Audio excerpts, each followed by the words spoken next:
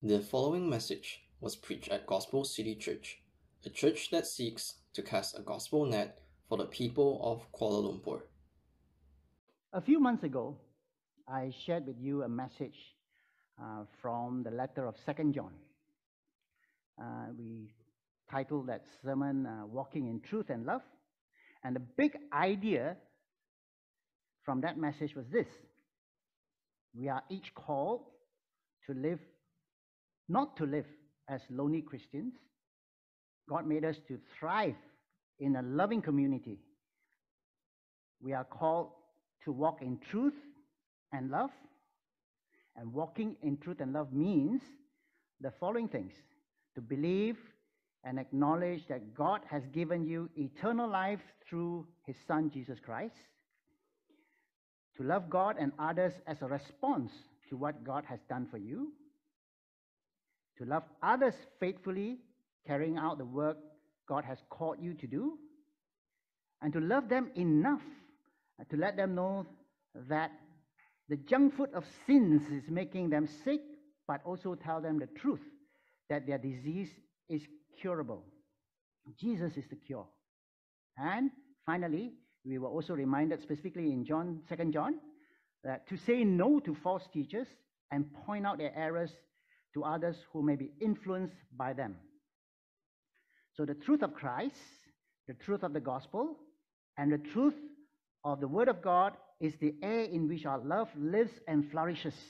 Now, in verse 1 of 2nd John, it says, whom I love in the truth. The truth is also the foundation on which our love rests. In verse 2 of that same letter, John said, whom I love because of the truth. Love comes out from truth. So this morning, we will look at the third letter of John. If you could turn your Bible to the 3rd John chapter, only one chapter, the shortest book in the Bible, as a passage for our message this morning. Let me set my timer.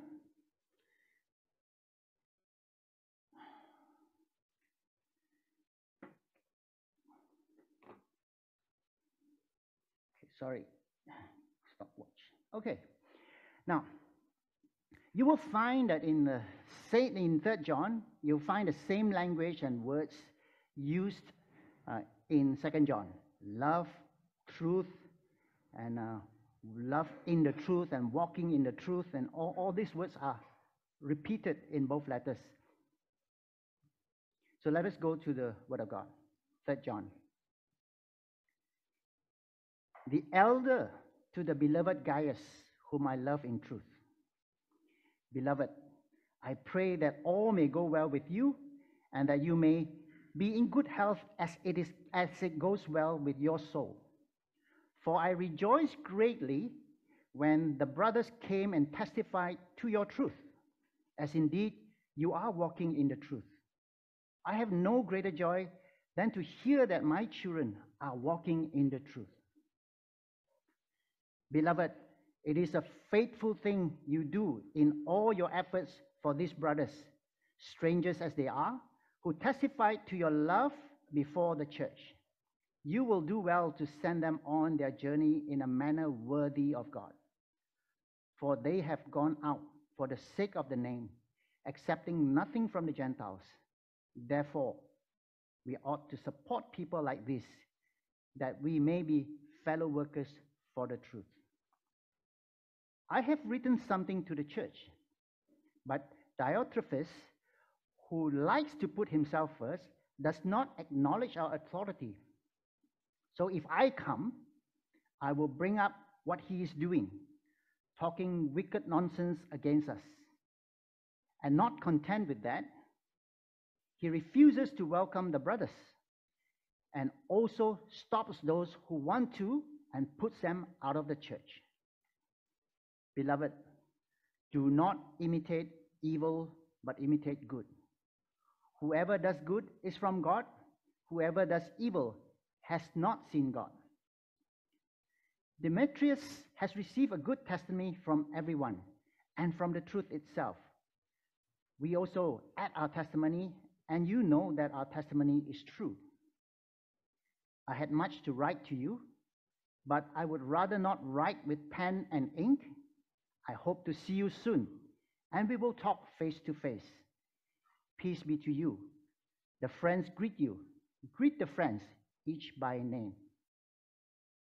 Let's pray. Father, we pray this morning as we walk through the verses in the letter of 3 John. You speak to us directly as John spoke to Gaius. We ask that you just speak to us.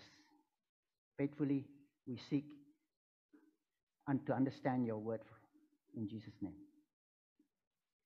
So the letter of 3 John gives us a glimpse into the life of the early church. It is a helpful accompaniment to the second letter, which was written to a Christian lady, if you remember, about how to handle the false teachers in that day.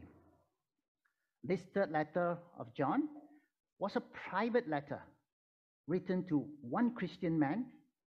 And it's not a public letter to the church. It was written to Gaius about how to take care of the true teachers who were traveling about ministering the word of God. There is both a contrast and a similarity in these two letters from John. 3 John shows us some problem of personalities within the church. And three people are mentioned. There is a man named Gaius, to whom this letter is written, another man named Diotrephes, and a third individual named Demetrius.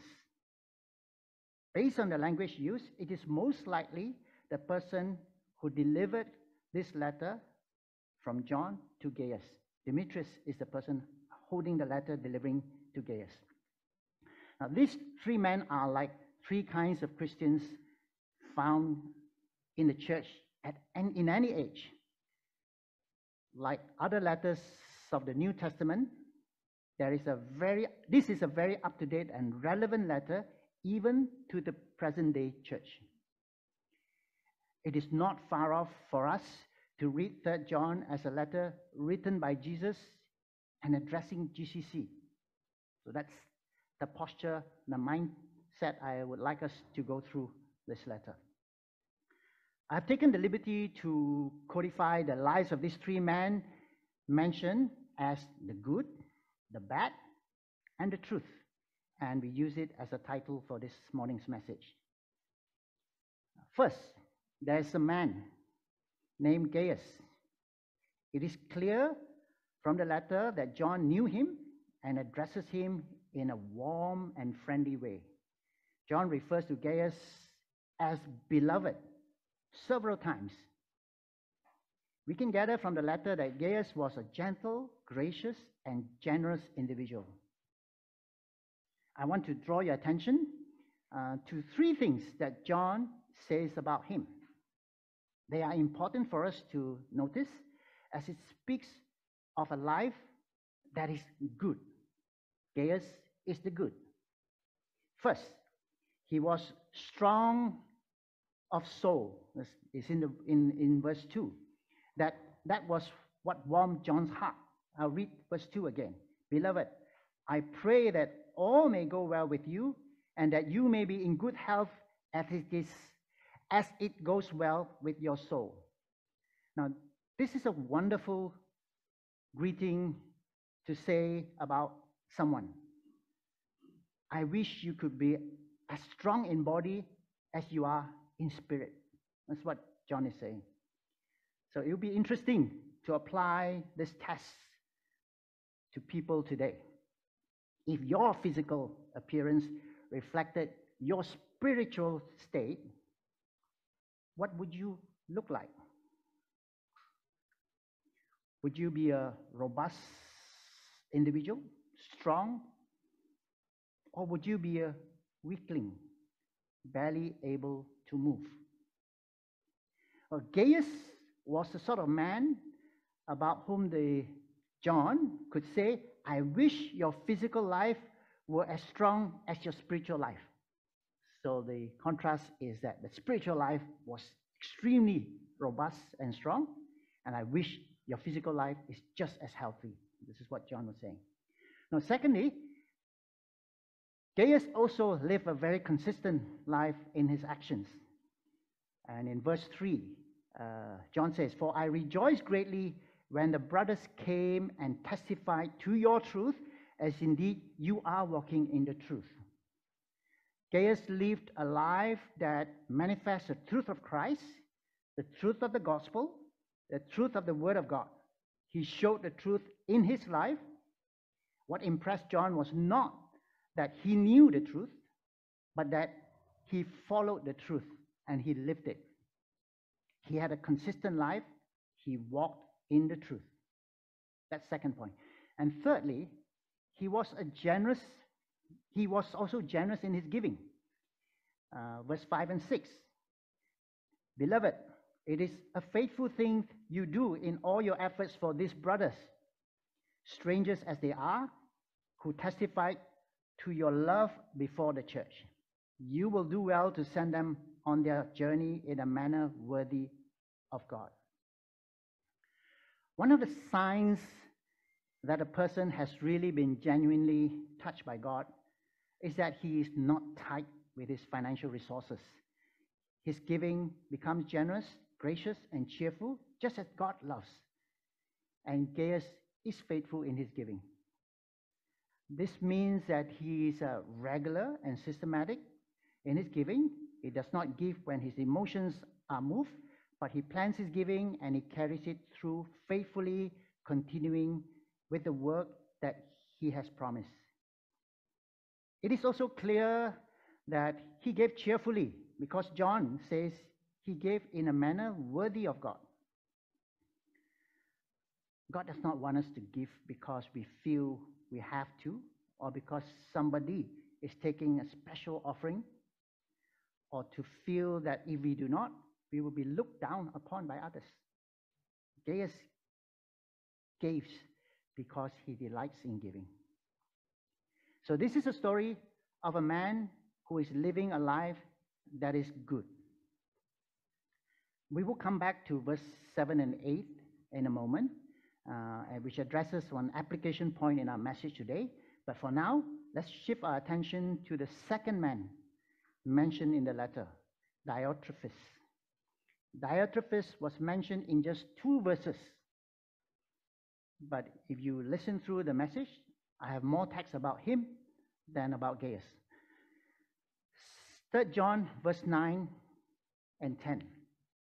"I have written something to the church, but Diotrephes, who lives to put himself first, does not acknowledge our authority. So if I come, I will bring up what he is doing, talking wicked nonsense against us.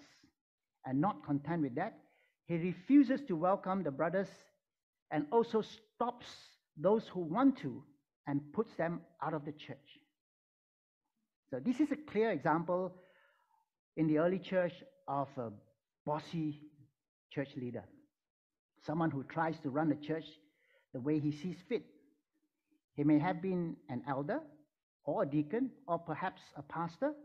We can't tell for certain, but it was someone who behaved like his role was that of telling everyone else in the church what to do. A bossy man. 2 weeks ago, our elder Chris shared with us a message about elders. He explained that GCC elders are first members, not elders. First, we are members. Starting as a new church, we operated for a period before nominating and affirming Chris, Massimo, and myself as your elders.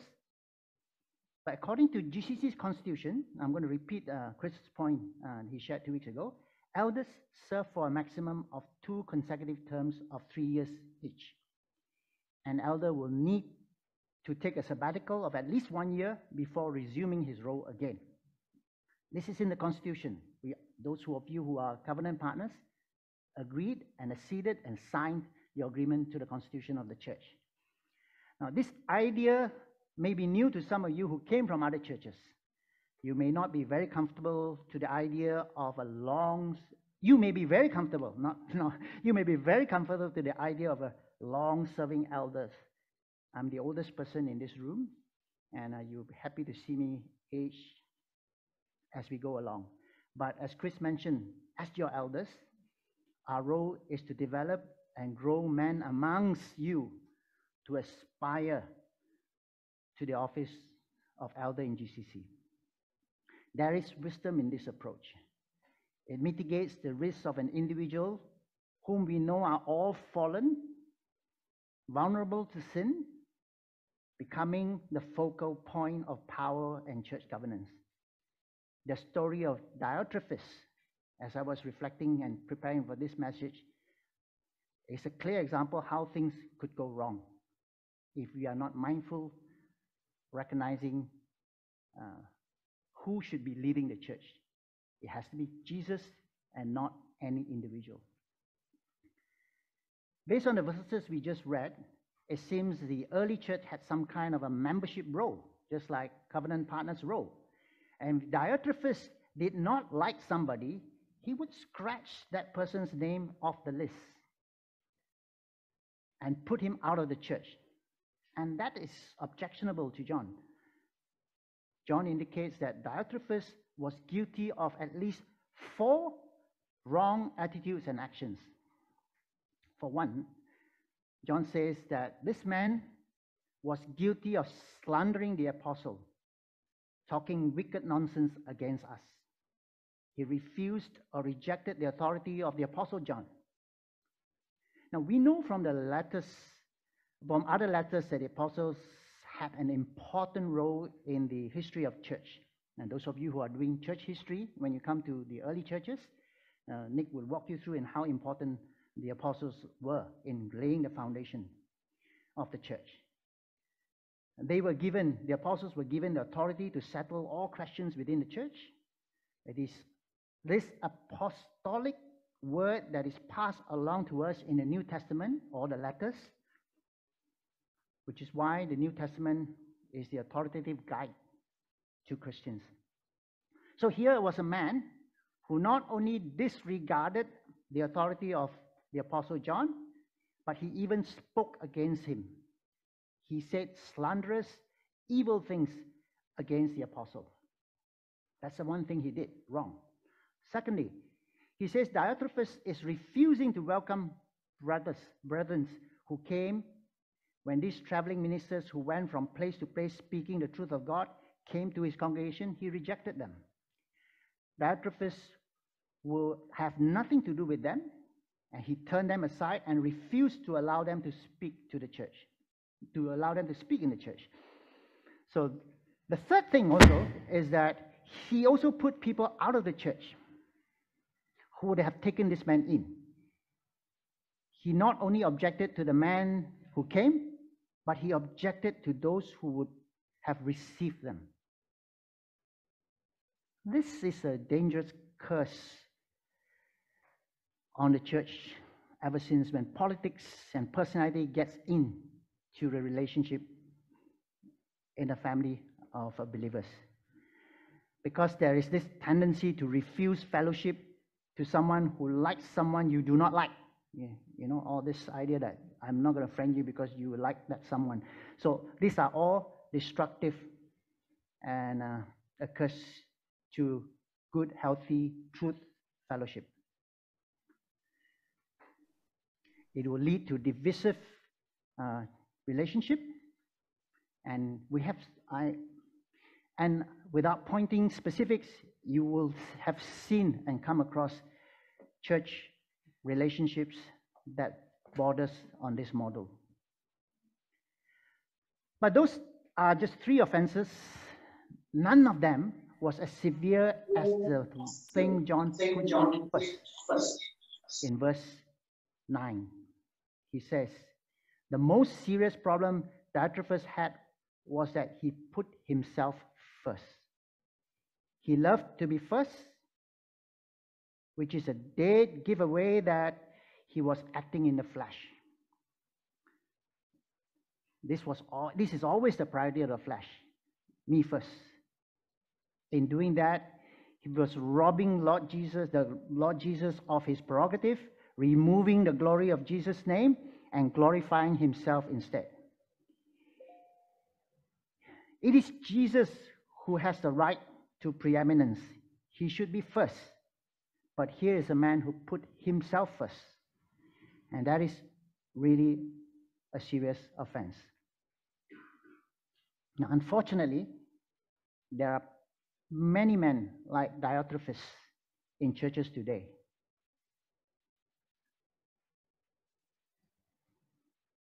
And they are typically characterized by this attitude. They want to be first. The safeguard that we have put in place is that no elders in GCC will grow to be that dominant and that influential and that self-elevating that Diotrephes runs this church. Diotrephes, people like him, want part of the glory. They rob God of his inheritance, stealing that which rightfully belongs to God himself.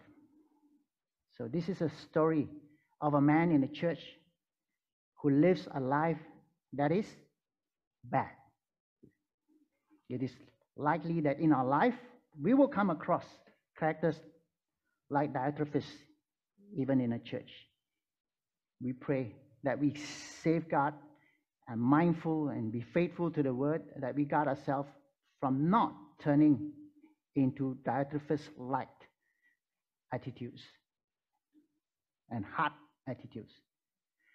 Now, but at the same time, it's important. Let us see what John's counsel is in this situation.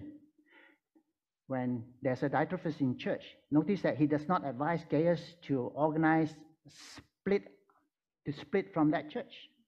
Rather, he says, beloved, in verse 11, do not imitate evil, but imitate good. Whoever does good is from God. Whoever does evil has not seen God. In other words, do not follow this man who wants the preeminence. If you see somebody who is always jockeying for position in Christian relationships, always wanting to be in the public eye, do not follow him. Diotrephes lived a bad life. He's following his own way and not that of God. We are told not to imitate him. It is evil, and the person who does that has not seen God. Instead, we are called to imitate good. Finally, we move to the third man mentioned in the letter, Demetrius. And all we know of him is what John says in verse 12. Demetrius has received a good testimony from everyone and from the truth itself. We also add our testimony, and you know that our testimony is true. John is speaking of as an apostle with an oversight and understanding of what's happening in the early church, and he was giving his overview, summary, and introduction on the man Demetrius. He says, I want to underscore that what everybody thinks about Demetrius. Here's a man you can trust. He's a man of the truth. He has borne testimony from all that he is to be trusted. Demetrius was most likely the bearer of the letter delivered to Gaius, and probably one of those missionaries who traveled from places to places, teaching and planting churches. He is likely one of the people mentioned in verse 7 and 8, a faithful worker of the truth that has gone out for the sake of the name of Jesus. Now, we can say this about Demetrius by referring to verse 7 and 8. They describe the kind of man of which he was an example. Now, we go back to verse 7 and 8, which we skipped earlier. Verse 7, for they have gone out for the sake of the name, accepting nothing from the Gentiles. Therefore, we ought to support people like this, that we may be fellow workers for the truth. The words here describe the first group of traveling missionaries. As they went from place to place, they would enjoy the hospitality of the various churches. They labored as evangelists in that area, reaching out into places where the church had not gone yet, being supported and strengthened by those various churches. And John describes them. He says that they have gone out and they have left things behind. They gave up their income and their work and went out to obey this higher calling. Not everyone goes. That was true in the early church as it is today. Some of us in this congregation are full-time missionaries, evangelists. Most of us are not, but we are still partners and co-workers sharing the same mission.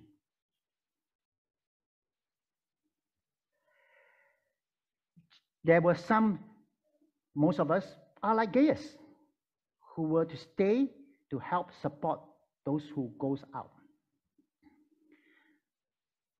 There are specifically some whom the Holy Spirit said, "Come, I have called you to a special task." And their motive is given here in John's own letter. They were called by the Holy Spirit, and their motive is to go for his sake, for the name's sake of Jesus. Why is that so important? We go to Paul in Philippians chapter 2, the name of Jesus. Philippians 2 verse 9 to 11. Therefore God has highly exalted him and bestowed on him the name that is above every name, so that at the name of Jesus every knee should bow, in heaven and on earth and under the earth, and every tongue confess that Jesus Christ is Lord, to the glory of God the Father. So this is the truth. A deep concern for the name of Jesus has to be the underlying motive for missionary work. That was Demetrius' motivation. He walked this truth, going out for the sake of Jesus' name. It also ought to be the motive of missionaries today. It is not just to meet the need of people that calls us out to different places in the world to preach the gospel. Missionaries do not go out to a poor country because there are physical needs to be met.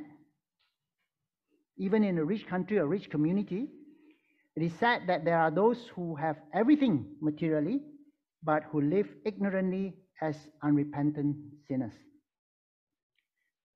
The death of Jesus on the cross is for the poor and the rich. Those who do not know him needs to hear his name and the good news of grace and salvation. They need to know the truth and turn their lives around to walk in the truth. There is a need everywhere. Everyone without Christ is in need. There's a need for Christ here in Kuala Lumpur, and there is a need for Christ in your office, in your school, in your college, and wherever God places you. This should be the great motivation of the Great Commission, that the Lord Jesus had died for the sins of men everywhere, and that he longs to have from every tribe and nation a people in his name. Verse 8 in 3 John spells out the role and the part played by those like most of us who stayed home and do not go. Therefore, we ought to support people like this, that we may be fellow workers for the truth. Not everyone can go, but everyone has a role and can participate as fellow worker for the truth. This is a calling to us in GCC. For those who can go out and preach and evangelize, you are the mistress. Go. For those of us who stay back, you have a role in providing support to those who go out. Like Gaius, your role is just as important in living out the truth. Walk in truth when we give to support missionaries, do it to lift up the name of Jesus. In verse 7 and 8, very specifically, is a call from John and affirming Gaius that what he's doing in supporting missionaries is the right thing and a good thing. So base the call to give and support missionaries from 7 and 8 on God's word. Remember that it is not about you. Humble yourself and give, just like Christ, how he humbled himself in obedience to the point of death. Now, we read just now Philippians 2, verse 9 to 11, but when we started with therefore, I'll read that again, right? Therefore, God has highly exalted him. So therefore means something has happened before that. And let's read verse 5 to 8. Verses 5 to 8 in Philippians 2 explains why God exalted Jesus. Have this mind among yourselves, which is yours in Christ Jesus, who though he was in the form of God, did not count equality with God a thing to be grasped, but made himself nothing, taking the form of a servant, being born in the likeness of men. And being found in human form, he humbled himself by becoming obedient to the point of death, even death on the cross. Therefore, God exalted him. So it gives the reminder is that follow what Jesus did, even as he was in the form of God, he humbled himself. And that is why he was exalted. If we support missionaries, when we give in the name of Christ, not in your own name. And as we were preparing for this message, and Chris reminded us, me in our discussion, that we should do it humbly when we support mission work in response to the gospel, not for the status and not for recognition. Do not let your left hand know what your right hand is doing. So that's the call of how we should support missionaries. But there's also this very important reminder that we are not to be like Diotrephes. Are you too big or too important to serve, to be of service? If you can't go and you can't support those who go, are you too big? If any of us are too big to go and to support those who go, are we saying we are too big for God? Diotrephes sought to exalt himself, rejecting the brethren that John sent and punishing those in his church who were willing to receive and serve them. Now, there's actually nothing in the Bible to suggest that in any way Diotrephes had invited false teachers into his home. There's no indication that Diotrephes was subscribing to some false doctrine that they were teaching. He was not a heretic, as far as we know, but he was probably fundamentally as orthodox as John, the apostle himself. But there was one big problem with Diotrephes. It was his attitude of heart. He placed himself higher, and in so doing, his actions was considered evil. Now, John closes this letter with some very personal words. I'll read to you verse 13 to 15. I had much to write to you, but I would rather not write with pen and ink. I hope to see you soon, and we'll talk face to face. Peace be to you. The friends greet you. Greet the friends, each by name. So I find this particular closing of this letter really intimate. It seems as though it came not only from John to Gaius, but actually, I get a sense that it is word that Jesus himself could be speaking to the church. As I said earlier, we can read this letter as if it is reflecting what Lord Jesus is saying to his own church.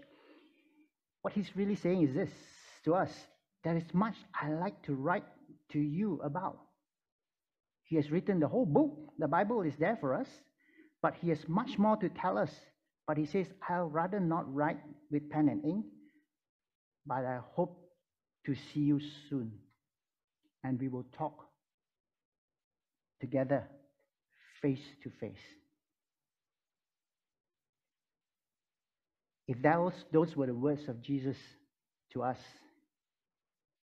I hope it sinks and touches your heart and helps you understand the truth that we are called to walk in. Let us pray.